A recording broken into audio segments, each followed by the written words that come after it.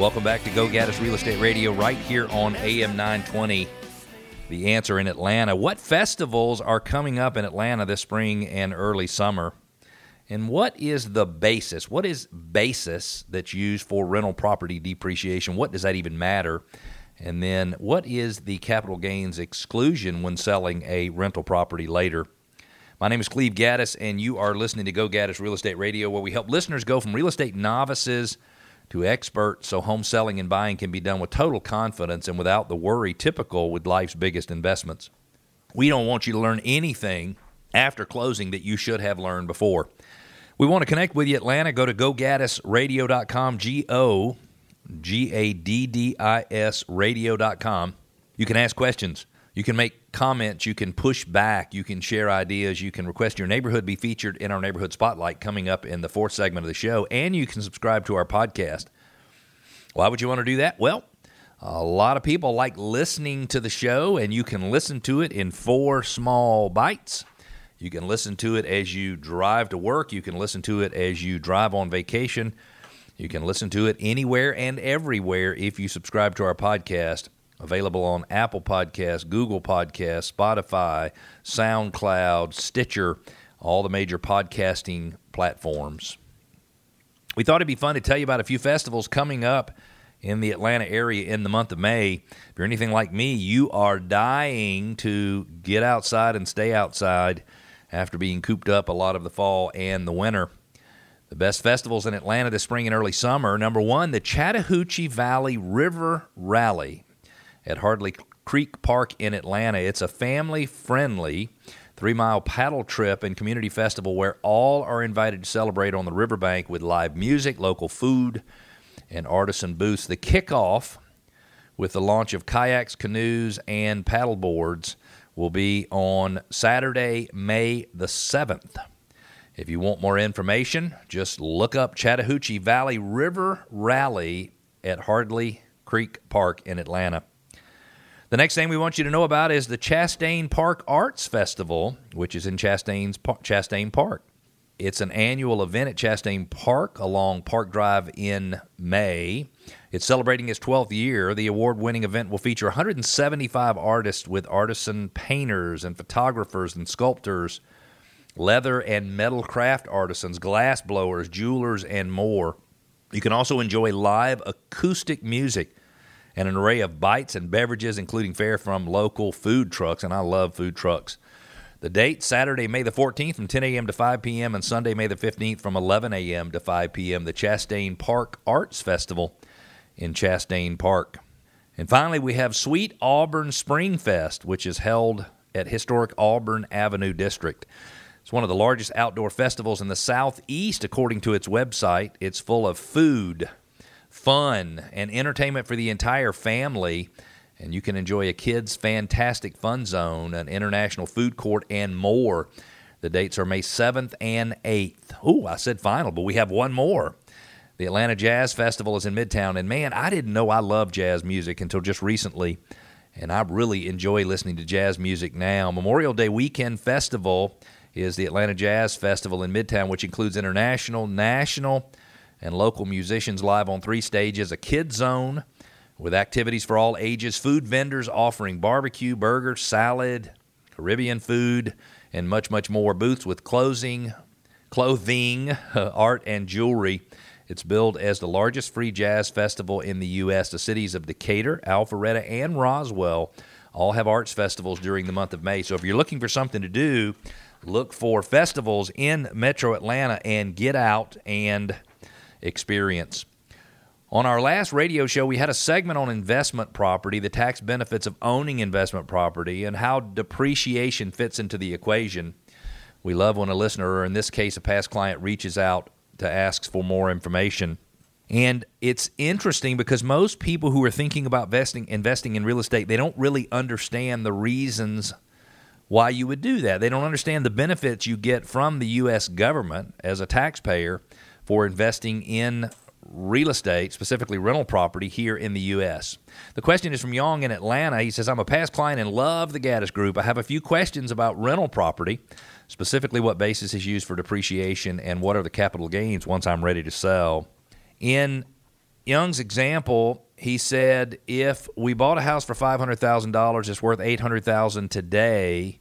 When I put it into service as a rental property, what he's asking is, what is the amount that I would use for depreciation? And the amount you use for depreciation can change every year as you own a rental property based on the amount of money you spend to improve the property. But let's just say, for example, that we weren't dealing with any improvements in the first year. He didn't add a new roof or anything that needed to be depreciated that would add to the basis. Let's just say we were determining the basis. And in this case, the house is worth $800,000. And so we would be looking for the improved value of the home. And you say, well, what is an improved value? Well, improved value means not the land. So it's the value of only the improvements built upon the land. So of the $800,000 in value, a certain portion of that would be the value of the land. And let's just say, in this case, that the value of the land was determined to be $150,000, which means the basis for depreciation would be $650,000. Now, how does depreciation work? Well, the federal government, the IRS, says you must depreciate a property over 27 and a half years in equal bites every year for 27 and a half years, which means property would be depreciated at 3.636% annually. Now, I don't have a calculator in front of me, but if your improved value is $650,000 and you are depreciating it at 3.636% per year, you are depreciating that property in excess of $20,000 a year.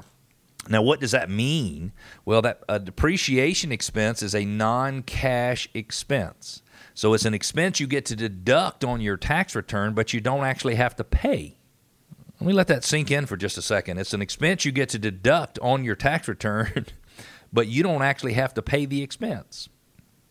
And so in this particular example, we are saying that the owner of this home, Young, for example, would be able to depreciate the property over $20,000 per year. So he's going to deduct a $20,000 expense from his income, even though he doesn't incur the expense.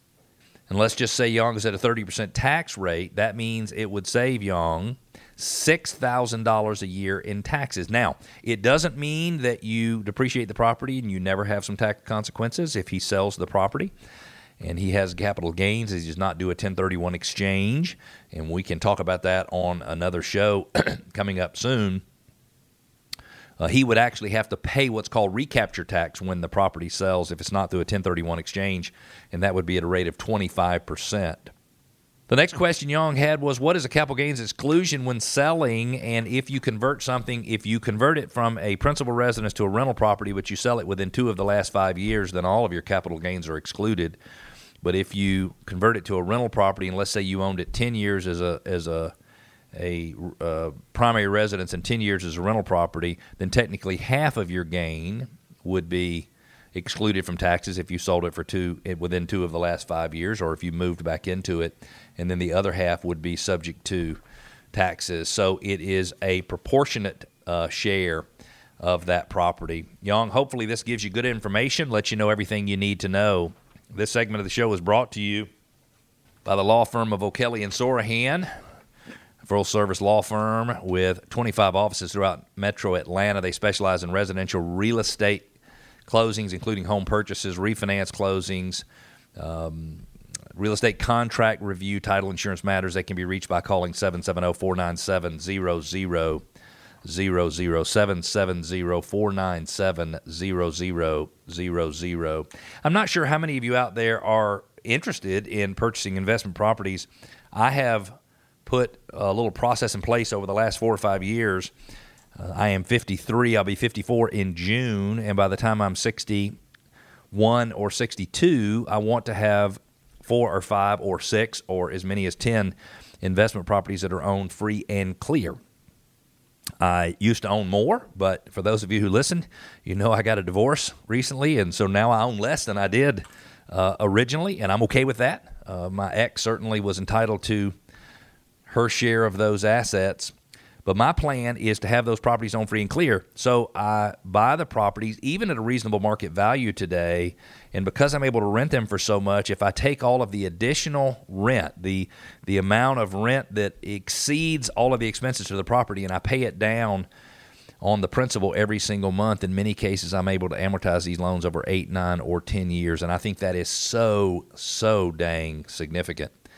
So if you are interested in getting into the investment property business and want to know whether or not certain homes in Metro Atlanta actually qualify as good investments, give me a call, 770-497-0000. If you're looking to sell your home anytime in the next 3 to 6 months, we believe we can sell your house for significantly more than your neighbor sold their home for, $28,000 more at least. How do we do it?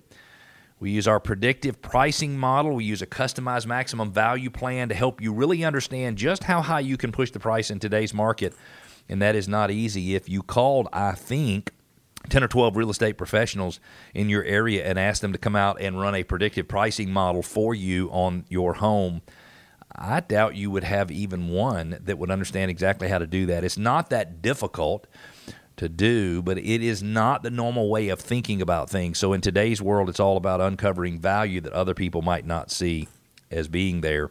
And it also comes with a $15,000 up to $15,000 rehab and refresh budget that is designed to help you put your home in tip-top shape to get the top dollar. In fact, we did a home recently, spent $12,000 on it. I would say the sales price went up to the tune of $40,000. It is very consistent. We're going to take a quick break.